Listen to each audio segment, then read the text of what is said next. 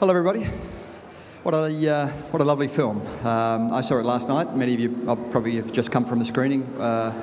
Went down beautifully, warm-hearted, inspiring, thoughtful, very culturally sort of insightful into a different part of the world. Now, I know that you both worked on Bomb Harvest documentary about 6 or 7 years ago. Would it be that long? It was all about an Australian bomb disposal expert, the real knockabout character called Laotian Stevens. Laotian Stevens, yeah. And how he was helping dispose of these sleeping tigers around the countryside. You obviously have a history in the country that goes back before that. Can you tell us how you started to see this world? Well, Sylvia Wilczynski and myself, we were living in Hanoi in Vietnam and living and working there. And Hanoi is a great place, but it's quite intense. And we travelled a lot to Laos at that time and really loved the country and fell in love with the people and the humour and the spirit of the place. And one night in a bar in Laos, we met some bomb disposal specialists and we drank. And we drank and we had more stories and found out about them. And really, it was a life-changing experience, that moment, because not only were we thinking, God, there's this whole other part of the Vietnam War, the secret war in Laos that we had no idea about, and we're educated people, but also these terrific characters who could help entice an audience into finding out more about this country. And then we started to try and make a documentary. Do you want to talk a bit about that, Sylvia?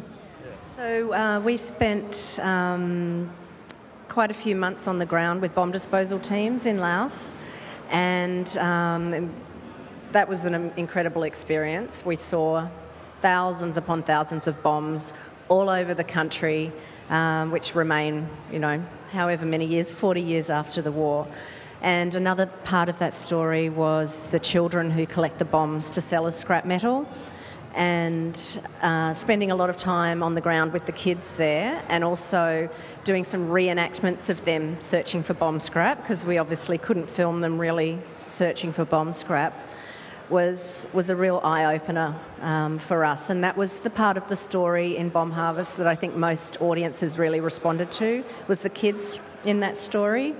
And we had a lot of people from the Lao community, both in Australia and internationally, say, make another film with us. Make another film in Laos, but with children as the protagonists, and in Lao language, and without having to have an Australian protagonist.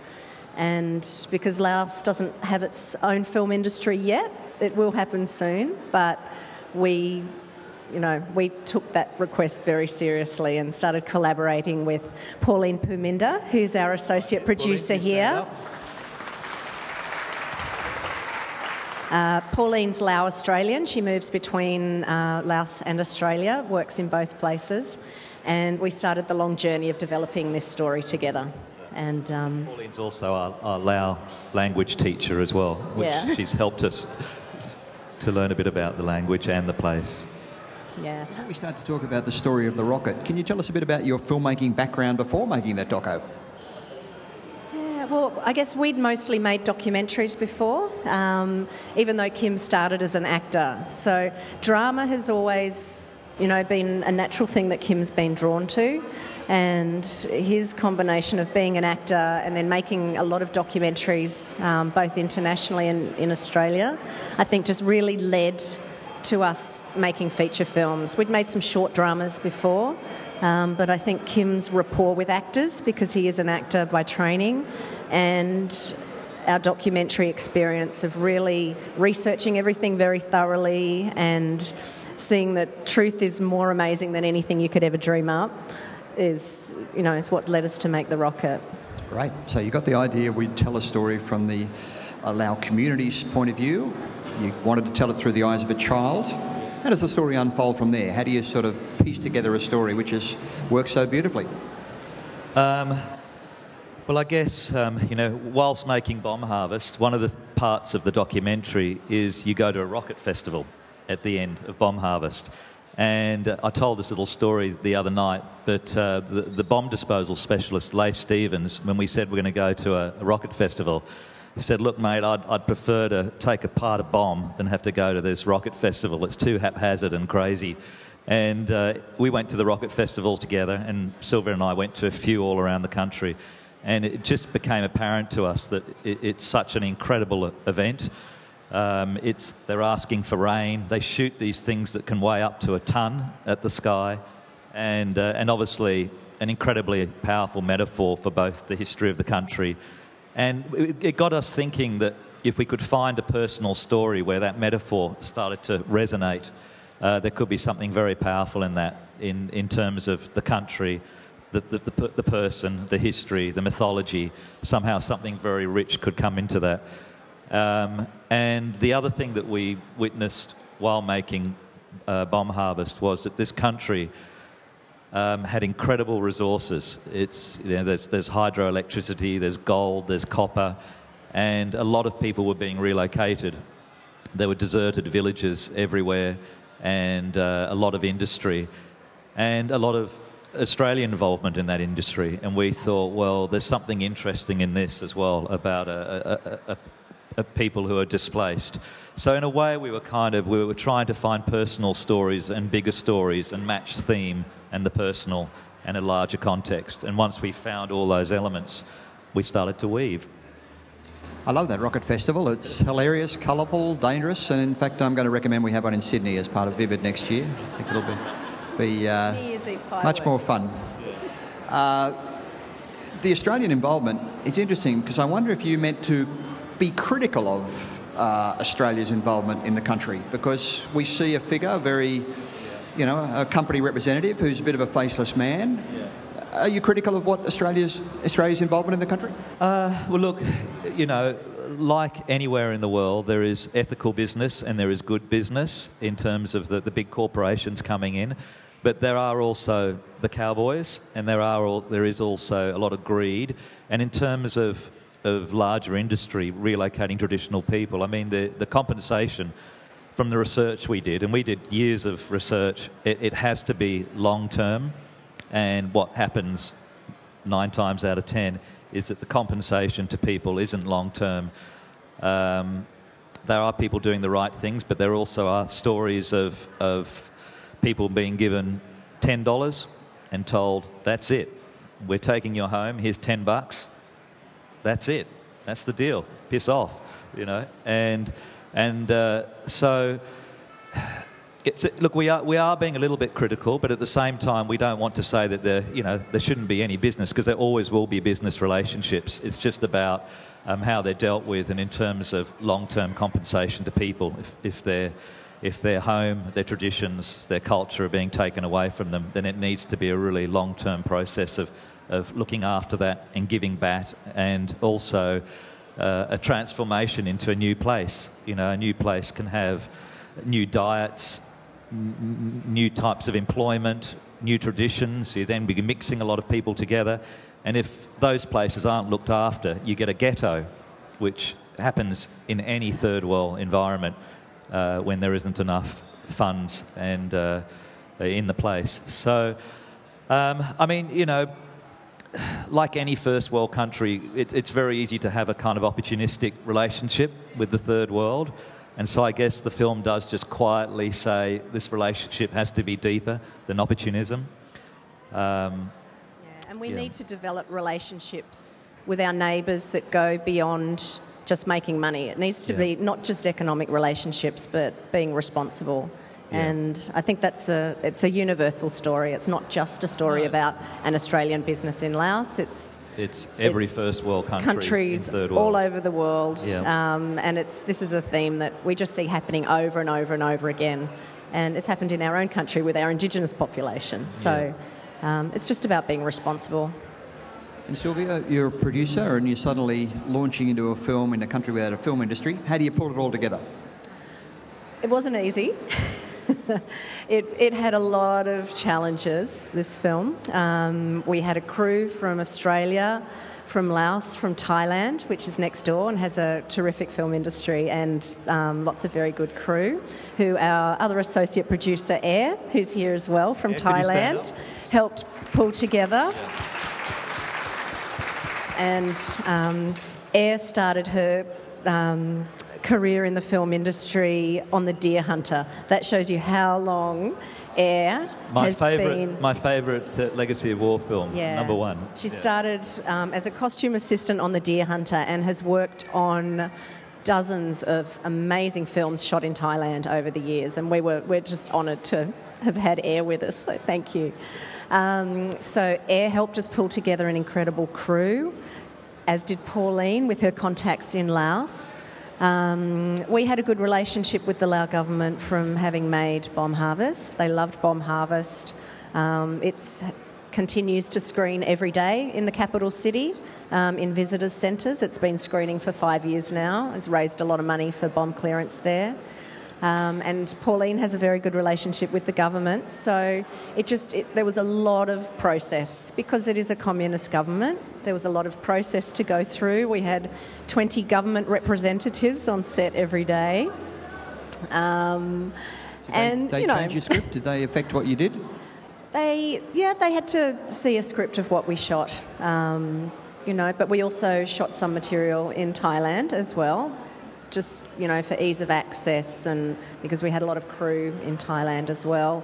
Certain things we couldn't possibly film in Laos, like in jungles and so on, because there's bombs still throughout the jungle. Insurance wouldn't let us film there. So, it was a very complex shoot and, a tight budget. So there was a lot of love that went into this film. But, it's crazy. One of the triumphs is the casting. Note perfect. Really, from Arlo to everybody else, to Arlo's mum, to Arlo's friend. Perhaps you might tell us about how you cast them and maybe introduce them as well. Yeah. Okay, so we've got the cast here because who plays Taitok, Bunsri Indi. Could you stand up? Bunsi, who plays Taitok. Grandma Taitok. Grandma Taitok. Who I know is incredibly tough in the film, but she's the most gorgeous, beautiful human being who never stopped teasing me for 10 weeks and who always created a lovely environment on set. But she's actually she's a very fine actress, which is why she can be hard, she can be tough, but she can also be lovable and funny and witty, but there's a lot of skill in her work. And then we've got Alice here, Alice Kiahovong, who is Sydney-based, Australian girl, and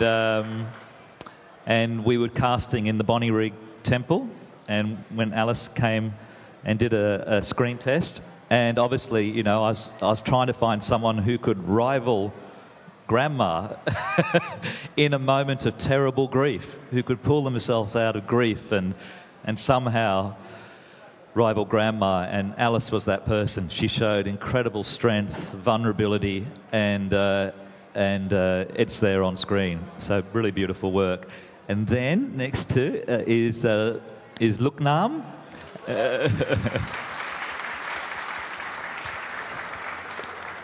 And Luknam, we cast for a very long time, and Sylvia and I looked for about a year when we were making a promo for the film, and we travelled through Laos and through Thailand and through Isan in Thailand, where you have a dialect, a Lao dialect that the Isan people speak.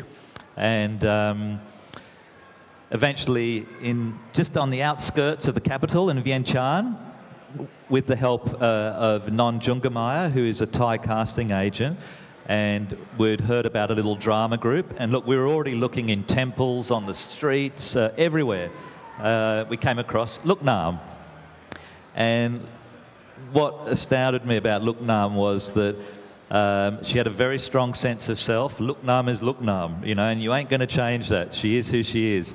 And she also, when I started talking through some of the major dramatic beats in the story, even just as I was telling her, I could see it all flowing through her eyes. She had these incredible eyes that just shared all this emotion. And she also was very good at drawing on her own imagination and her own self and her own experiences, and was willing to share that. So it's funny, we then kept casting for a while, and I said to the casting agent, we've got to stop. We're wasting time here. Look Nam is Kia. And so then we stopped, and Look Nam was cast. But wonderful, wonderful spirit. And then over here, we've got Gia Sitipon Disamer, who plays Arlo. And look, again, we'd been looking, we had seen so many people by that stage. And when I met Gia, I was just so taken back by Gia as a person. You know, he's a survivor. He's an incredibly intelligent human being, an amazing imagination. And obviously, to make a film like this was going to be a huge challenge. It was going to be a physical challenge, a psychological challenge, an emotional challenge. And I knew that Kia was going to go on this journey and give it all. And he was amazing, you know. So thank you, Kia, for sharing so much with us. Thank you. Yeah. Tep, I couldn't find you. Here we go. And there we have Tep Bonam, and he is a Tep who plays purple. And Tep is a very big star in Thailand. He's a legend, an absolute legend. And how many films has Tep done? I think 38 films. 38 films. Feature films, could be 40 feature films. And most of his work is in stand-up comedic work. And he's a very good physical actor. He's got a great turn of phrase. So when I met Tep and started studying his work, I just thought, look, this guy is... Look, as a filmmaker also, you want to be able to embody the wide shot. You know, you want to be able to fill the screen. And he is an amazing physical actor as well, with a lot of physical charisma. And I knew when I was watching his work that Tep would hold the screen in a wide shot, and also would become a very important mentor to the two children, because Tep is a very, very sweet human being, which is why with Grandma and Tep I could play them quite rough, because ultimately they're very, very good human beings, and that would always be there as a subtext to the characters. But Tep has brought so much to this film, so thank you very, very much, Tep.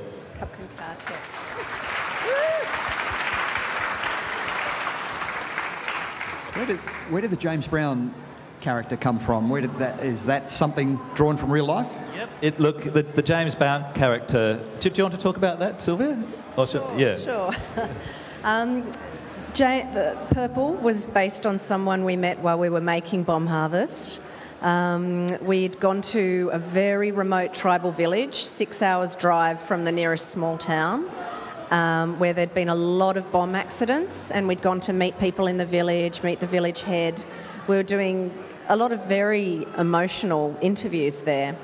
And there was this guy in a purple suit in this tiny tribal village who just kept trying to get into our shots.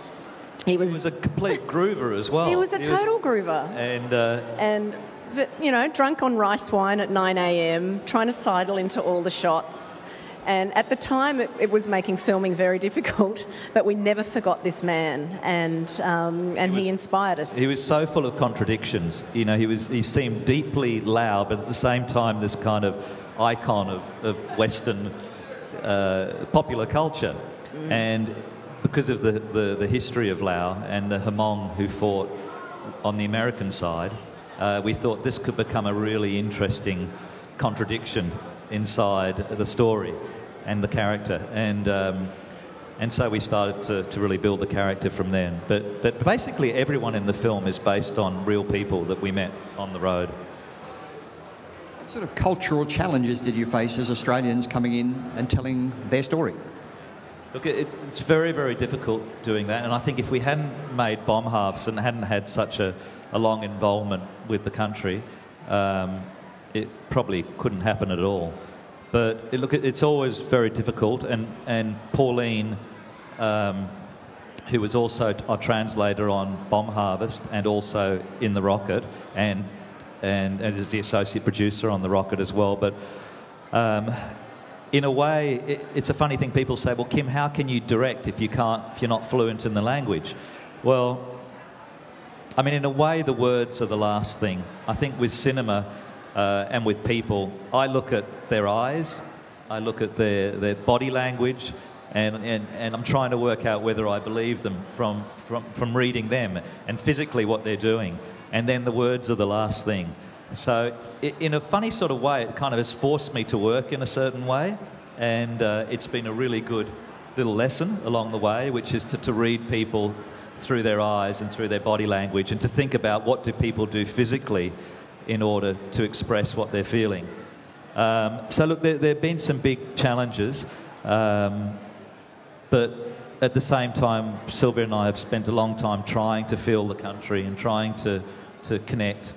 And I hope that we have. It's such a beautiful part of the world as well. You have these amazing landscapes to work with. I guess as an Australian, I had no concept that this would be such a beautiful place. Oh, it's Laos is a stunning country, and I recommend all of you to go there. It's not all crazy rocket festivals and bombs. There's stunning landscape, the most welcoming people in Southeast Asia, and a very rich history. And it's a very special part of the world. Beautiful place. And for, I mean, just a little, I grew up on a banana and avocado farm in northeastern New South Wales, and I think that was partly why I fell in love with Laos in the rural areas. It was such a beautiful place. It was all the best things of the northeast coast, and in terms of the mythology of the animism and the Buddhism, it's created a really interesting. People want to move forward. They want to be positive about life, and that's very inspiring. Often when we see a Hollywood film in a very different culture, we might see that they would come up with cliches or American representations of things. It seems that you were very sensitive about things like the rituals, the superstition.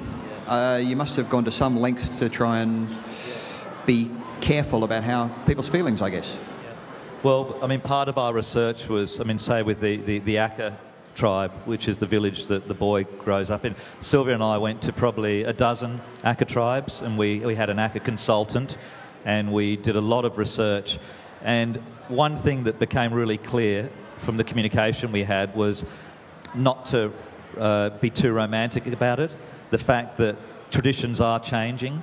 Some people agree on them, some people don't. Some people don't want to know anything about them. And we try to put that in the film, that you've got a family and they're very divided in how they feel about their traditions, and they're very divided in how they feel about the dam.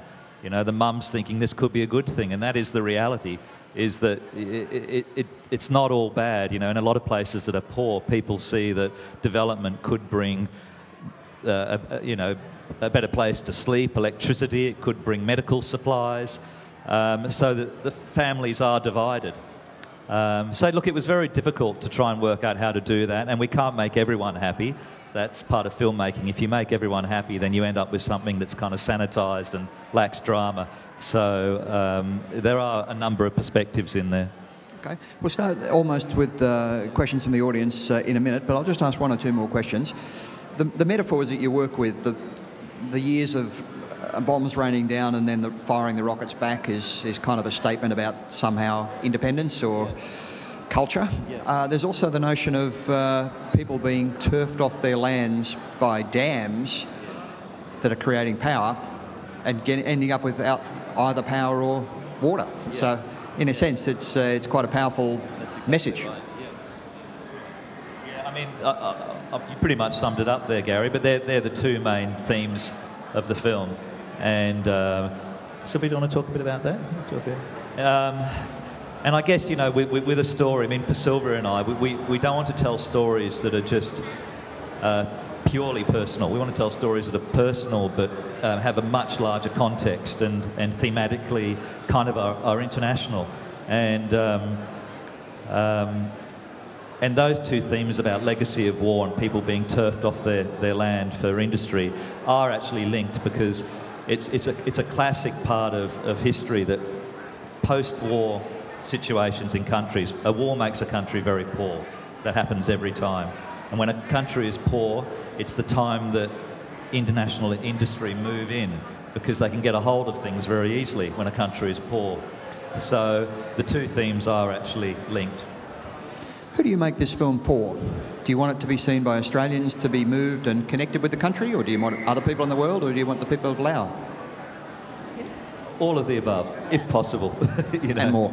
And more. Yeah. I mean, we really wanted to make a universal story, and I think that's why audiences have been responding to it at international festivals where it's screened. It's a classic underdog story. We can all relate to Arlo. All of us have been told that we can't do something or be someone because of where we've come from. So I think that's a universal story. And, you know, the political themes of the film are universal as well. So we made it for a wide international audience. Okay, if you've got a question, just put your hand up and we'll get a microphone to you. Maybe we'll start over there if that's okay. Hi, firstly, congratulations on making a really, really beautiful and amazing film. I just want to ask, because in Australia, the distributors here don't normally very rarely pick up films with an Asian language. And for those of you who don't know, you can't access any government subsidies if you don't have an Australian distributor on your film. So Sylvia, can you talk about whether it was difficult for you to secure your marketplace, your Australian distributor for this film? Yeah, look, financing this film was very challenging. But, you know, there were people in at Screen Australia who firstly wanted to support Kim's and my work, but also they loved the script and, you know, they could see our argument that it's important that we not just have an economic relationship with Asia, that we actually have a creative and cultural relationship with Asia. And to me, that represents Australia in the best light. Like, when we were in Berlin and we had our whole team on stage, and last night, people from Laos, Thailand, Australia, that's such a great statement to me about what Australia can do and what Laos can do and what Thailand can do. And, you know, I won't say it was easy, and we had to jump through a lot of hoops. And there was some resistance along the way, but, you know, we had a lot of people within the government funding bodies who were very supportive of the film. And, yeah, it was hard. And, sorry, your question about the distributor, our distributor Curious, they were very supportive of the film quite, you know, at a very early stage. And Curious take on some very brave films from all over the world. A lot of really innovative and beautiful foreign language cinema, and then also English language cinema as well. And, you know, they embrace the film wholeheartedly. So it'll be in cinemas later this year with our Australian distributor. Did anybody tell you had to make it in English or include a star? Over and over and over. Yeah. Yeah, no, that happened a lot of the times. And, Yeah. you know, and even in terms of casting, there was quite a lot of pressure at times to have stars in there, and you know, and I can understand why. But the bottom line is that we just tried to find the right people who had the right spirit and the courage to go on this journey. You know, that's a hard one to stick to, but I think it was the right thing to do in the end. Yeah. I mean, there was a suggestion that from somewhere that purple should be an American, which just, it would not work in the film. Someone who was American and can speak English has choices that the character of Purple would not have. And, you know, we don't think a film has to have a white character in it to be a powerful, universal, moving story. So...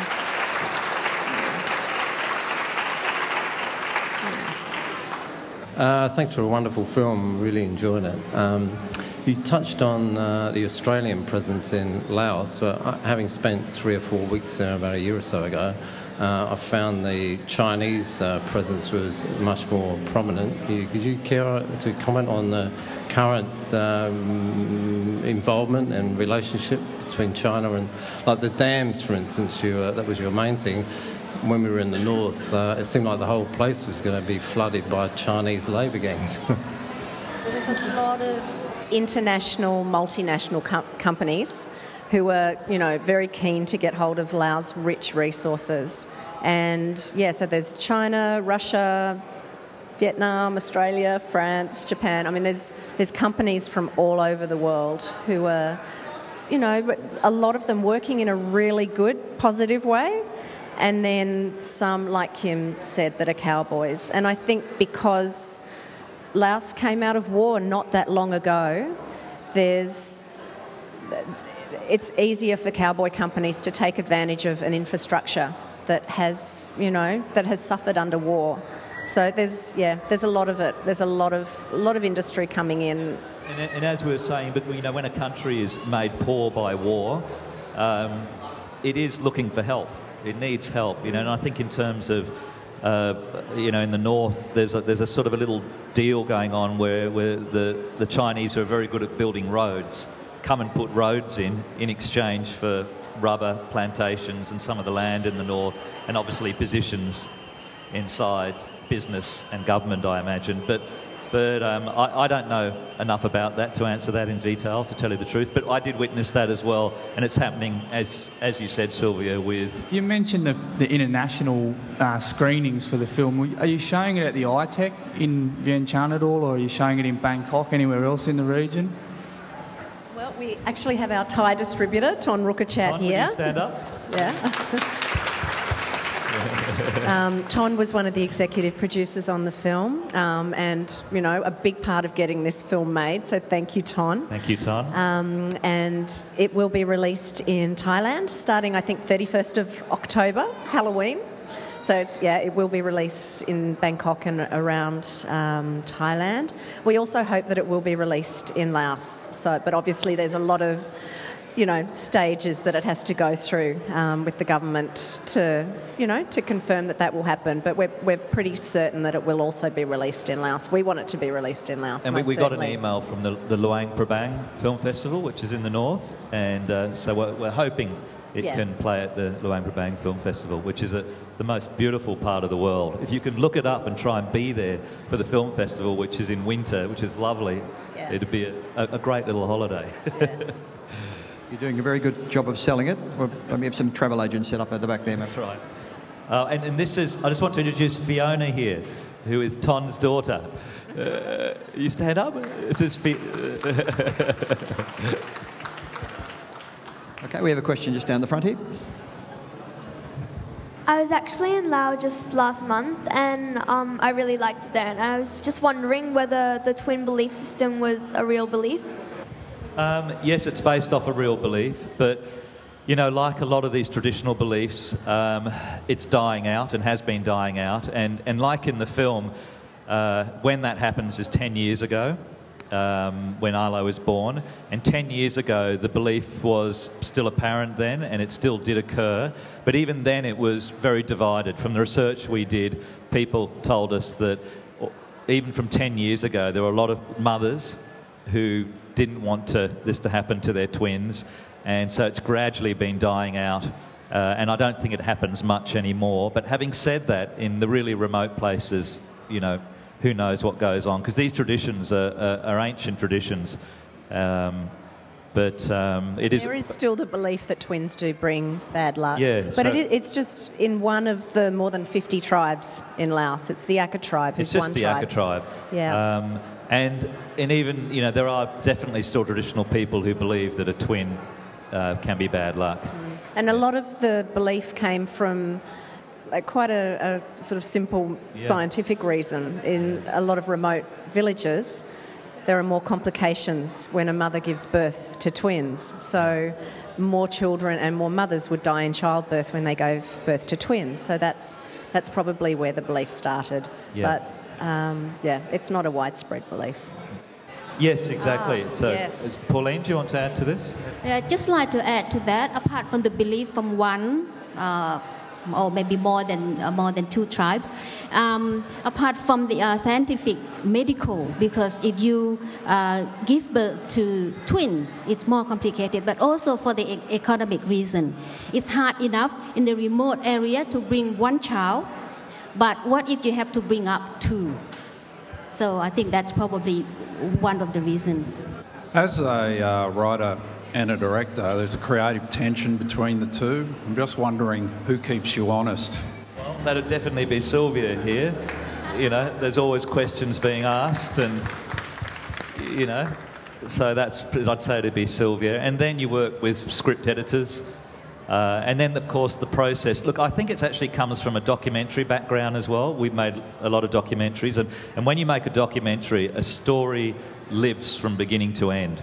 And that taught me a lot about storytelling, was that you know, you don't walk on set with... Of course, I did do storyboards and shot lists, but basically from the point you walk on set, from the point you start rehearsing even, it's got to be living, and it's got to be changing, and it's got to be developing. And even if you had a solid plan here and something different starts to happen, to recognise it, be in the moment. So in a way, I think the chaos of documentary filmmaking has taught me a lot about being in the moment and remaining honest in directing features. But look, you're surrounded by people who are, you know, it's a collaboration, and you're trying to read from this collaboration what is working, what isn't working, and that goes on right till the end.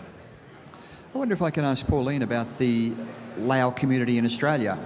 How many people from there are here? When did they arrive in terms of a wave of migration? Where do they live? Thank you. The question about Lao community here is we were part of the Indochina War. So we started to leave our country in 1975. At the moment, in the whole Australia, there are something like 13,000 people, which might sound a lot to you, but there are a couple of hundred of thousands in the US and in France. We didn't know what Australia was. We never heard of Australia. So we all went to, especially the Hmong, who were fighting for the Americans. So they were taken to the US. And also a lot of Lao people, when there's a question about China now, that's not really strange to us. We did have the French, we did have the Americans, did have the Russians, and now the Chinese, the Vietnamese, and all that. So it's something that we learn how to live with. And being a very small country, it's not easy. How to deal with China and say, don't come to my country. So I'd just like all of you to understand us. But coming back to Lao people, 6,000 living in Sydney, and I must say that we have really strong support from Lao community here. We also have support from the embassies, Lao embassies, and the Royal Thai embassies. We screened in New York, we screened in Berlin, and we screened in Sydney. They all were there with us. And the Lao community, especially the community leaders and the temples in Sydney, Wat Phra Nyot Keo and Wat Puthalawan, also were very supportive. We also had, I just like to recognize Grand Votev, who also provided their students from the Diploma of Interpreting course to do the voiceover for us. They're not here tonight, but I really would like to say that we did have strong support from the Lao community.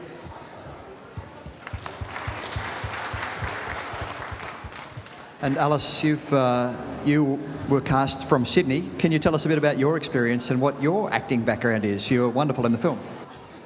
Hi, I'm Alice, and as you can tell, I have an Australian accent, and I'm from Sydney. So the experience for me was very interesting, and it was such a privilege because my parents are both Lao, but I consider myself Australian.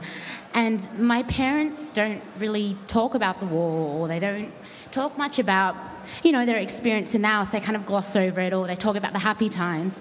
So doing this film, I didn't even know the Rocket Festival existed. And then after my dad saw the film, he went, oh yeah, I was involved in the Rocket Festival when I was a kid. So for me, it was very eye-opening, and I felt like I was reconnecting to a heritage that I knew I had, that, but I hadn't quite discovered it completely, and there's still much, much more to discover, but it was a very rewarding experience. Yeah. Have you done much acting before? Sorry? Have you done much acting before? Yeah, so my background's in theatre, and at the moment I'm a puppeteer, and I work a lot with children. So I think that's why Ki and Look Nam and I work really well. Yeah. Great. That's fantastic. Any other questions? We've got one there and then we'll go up the back afterwards. I'd just like to ask, how long did it take to shoot, and also the budget? What was the budget for the film? We had a 7-week shoot, which was not nearly long enough, considering we had a lot of newer actors and children and animals and explosions and mountains and rivers and caves and so on. It should probably have been a 9-week shoot. But everybody did an amazing job on what was a very tight schedule. And the budget was 2.2 million, which is, for anybody who knows anything about film budgets, is extremely low. But there was a lot of love and a lot of support from lots of people and companies who put a lot into the film. So I think we've had people say it looks like a $10 million film. So I'd like to thank Air and Indochina for all their contributions there as well, who really helped bring up the production value of the film. Yeah. Alrighty, well, I thought it was fabulous, and at the end I was left wondering, is the fact that it's an Australian production going to hinder you for Best Foreign Feature Film at the Oscars? Thank you. God, well, that would be a complete dream, but who knows. Firstly, it has to be selected by Australia as its official entry, so we'll see from there. Who knows? It'll be very nice. Okay. Any questions? Loved the film, thank you. But what's next? Look, we're writing away at the moment in the little few minutes that are left in every day. But look, I won't say what they are, but they are human rights stories again, but will be, I promise, hugely entertaining and fun and emotional. But I won't say too much about them because at this stage, I don't know, I sort of tend to keep quite private about that until it's worth talking to people about. But we are writing. There will be another film. Yeah. Where will it be set? I can say our next film is a love story within a context of a legacy of war. That's a theme that, having experienced that, we just can't leave it. So we can say that. Can't say any more than that right now. Hi Kim, just a question about directing the children, especially with translation difficulties. Could you talk about that process, please? Well, I think one of the main things of working with Look Nam and Ki was that I had to discover who they were as people. So the first thing was I didn't give them the whole script to learn before rehearsals. I didn't want to kind of fill their mind with just trying to come and regurgitate lines. And really when we met them, Sylvia gave us a good rehearsal period, and Pauline and myself were tied at the hip, and we started to really, and also Alice was working a lot with us as well, and really the beginning of that process was about trust. So really what I wanted to do was that we could all trust each other, and we did a lot of we used music, we used games, we used trust exercises, and we started to really learn all about each other. And then I guess also in terms of the scene work, I often just created situations before putting in the dialogue, and would try and make situations where these two people could give themselves and really start to react with each other. And when I was starting to feel that there was something happening, I then started to drop in dialogue. And again, if the dialogue wasn't ringing true or wasn't feeling quite right, we'd rethink about what they could say or do improvisations, and then I'd go away and write again. So it was a sort of a long process of just of growing and trying to find truth in these moments. But having said that, we had a budget, we had a time schedule, and with a story you've got a bunch of dramatic beats which you have to hit. And you don't get those dramatic beats, then you're not going to end up with a story that has sort of an emotional core and a drive through it. So at the end of all that, we started to have to kind of tighten everything and really try and hit those emotional beats. But again, even with those emotional beats, sometimes I wouldn't come at it with the dialogue at all. I'd come at it just in terms of we'd use music and emotional memory and try and start to draw on people's experiences. And when we're starting to actually find the moment there, then we'd start to put it into the context of the story. But, you know, it's a difficult thing when you've got a schedule to keep the openness, to keep the sense of play going. Can I ask the star, Key, can I ask you a question, please? Maybe your mum could translate. What was the best thing and the worst thing about making the film? คำถามที่เขาถามกีนะว่าที่แสดงหนังเรื่องนี้ส่วนไหนที่ดีที่สุดและส่วนไหนที่ยากที่สุดก็ยากอยู่นะครับ The most difficult thing was when I had to cry. And the best thing about making a film? และส่วนที่ดีที่สุดคืออะไรที่ดีแสดงหนังเรื่องนี้ส่วนที่ดีที่สุดก็แสดงได้ครับก็ไม่เคยแสดงแบบนี้มาแต่ก่อนครับ The best thing about acting in this movie is that now I know I can do it.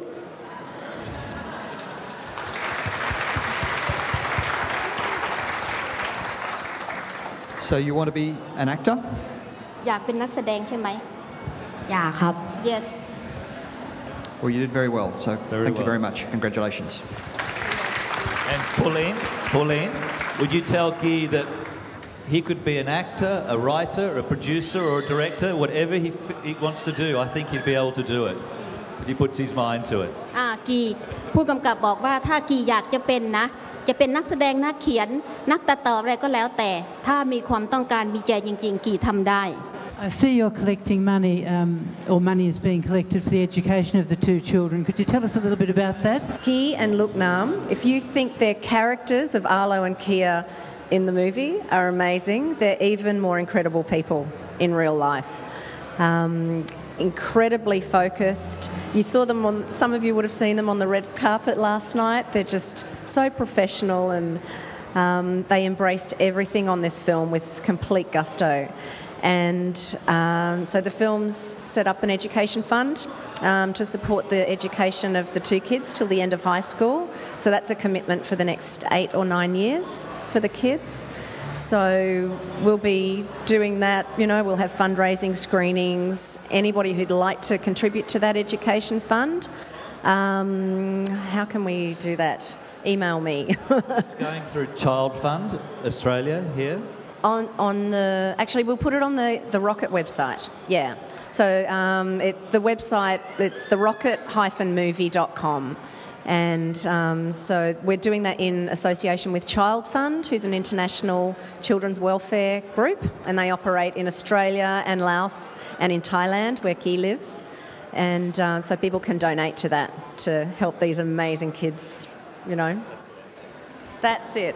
Yeah, we were handing flyers out last night at the cinema, but if you haven't got one of those, we'll get the details on the website.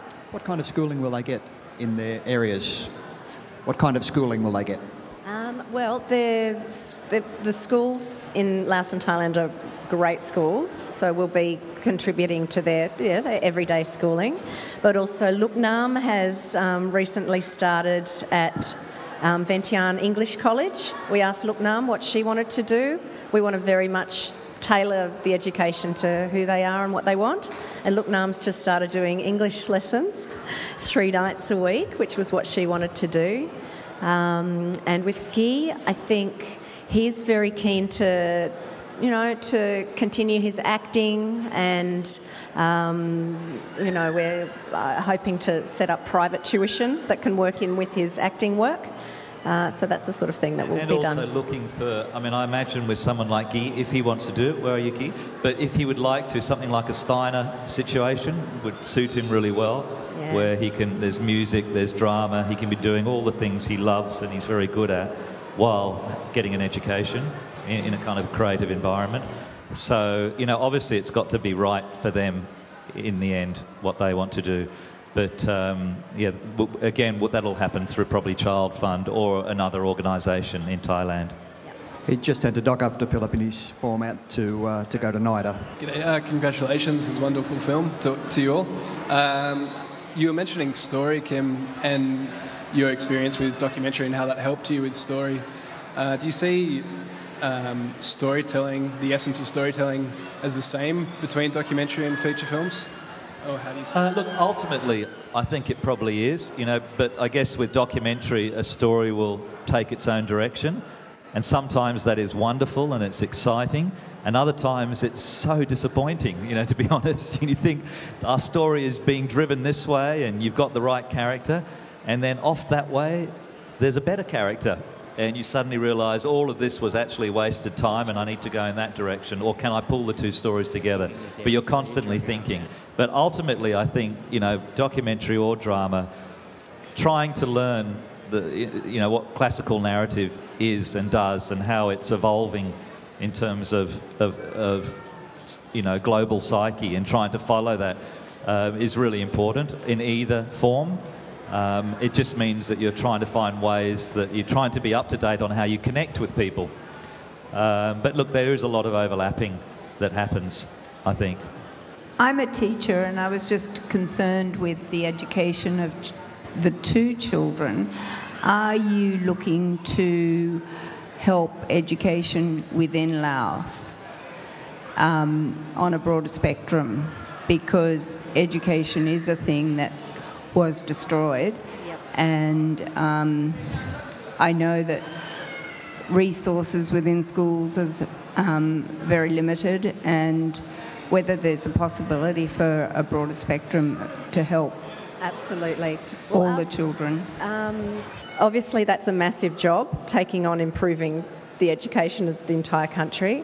But what we are sure the rocket will be used for is to be used by a lot of NGOs, as our film Bomb Harvest was.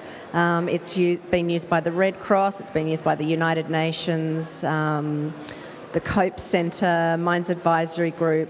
So we're hoping to set these things up with other NGOs with the rocket, so that they can use the film for fundraising screenings and to raise awareness of the issues in the film. So, I mean, for us, our small part of it is, to help Ki and Luk Nam. But we hope in a broader context the film will, as Sylvia said, out. to offer the film to organisations to, and if you want to do something with Child Fund and set up a screening after the cinema release, that'd be gorgeous. And the money can go to Child Fund with a focus on a particular school in Laos or in Thailand. So that's what it's going to be there for. It should have a long life, this film, and hopefully be used in those sorts of ways. And it's interesting, there are a lot of international organisations who do amazing work and build schools and set up schools, but they also needs to be an ongoing program, because there are a lot of terrific programs that organise for a school to be built, but then 5 years after, we've seen many schools around the place that are closed because the funding's run out, so there's no money for the teachers. So there's a school there, but no students and no teachers. So it's a very broad and complex thing. But the bottom line is as well, I mean, for Sylvia and I, our average yearly wage is probably the same as a shop assistant. So we need to get other people to take these to use the product and go, and they should go and try and raise funds for the film. And for us, we need to make another film, and which can be used again in the same way. That's really us using our skills well. It's a slightly different subject. Towards the climax of the film, when the rockets are taking off, there's a fellow who seems to get blown off the top of the rocket. Yeah. And what happened to him? Okay. Well, it's okay. It's okay. This is the beauty of what you can do these days. Basically, I went to the Rocket Festival with the DOP and Andrew Commerce, and we filmed a real rocket festival. And at that rocket festival, all sorts of things happened. That didn't happen. And I don't think I could, even if we filmed that, I don't think I could put it in a film. It's too awful. So what we did was we kind of using a lot of VFX there, whereas we might have a rocket up there without a human being up there. You blow up the rocket, you then put a person up there and a very big mat for them to fall onto, and you get them to fall backwards. You put and he was a professional stuntman from Thailand who did that. We had a terrific... Air Optus find a terrific team of professional stunt people, safety officers, So basically with something like that, you're putting VFX and a stuntman together, and then you put the two images together. So really, you know, we couldn't get anyone hurt during this shoot, and so we had to use things like VFX to pull those things off. Caitlin Yeoh did the score. Just asked about the music. And is Caitlin here, by the way? There she is. Hi, Caitlin. And Caitlin is an extraordinary person, very passionate, a complete professional. And I've worked with Caitlin now on 3 films. And, you know, we wrestle away and all sorts of stuff happens, and we try and come up with Sylvia, we try and come up with ideas that are totally ambitious and ridiculous and go for it. But Caitlin does a beautiful job. She's very brave, very passionate, and she sources incredible musicians and who she's got very good relationships with. So there's a lot of trust in the way she works with people. And if that's there and they believe in Caitlin, they give all. And it's there in the music, it's there in every tone. There's a lot of emotion in every second of the music. So, and look, we made the decision to go for a more classical score. There are elements of Lao instrumentation in there, but we decided on a more classical score because we didn't want the film. We thought this is an international film. It's dealing with international issues. It's about a family. Could be any family really, and we wanted to broaden it to a wider audience, so that's what we went for. But yeah, a great experience working with Caitlin again. Thank you, Caitlin. Thank you, Caitlin. I'm sure you'll all agree that it's not only been a lovely film to watch at the festival, it's been a real highlight for me, as it's probably been for you as well. We wish Kim and Sylvia all the best in the festival competition and all the best with the festival release, and thank them and also their wonderful cast and crew who are here with us today. Thank you.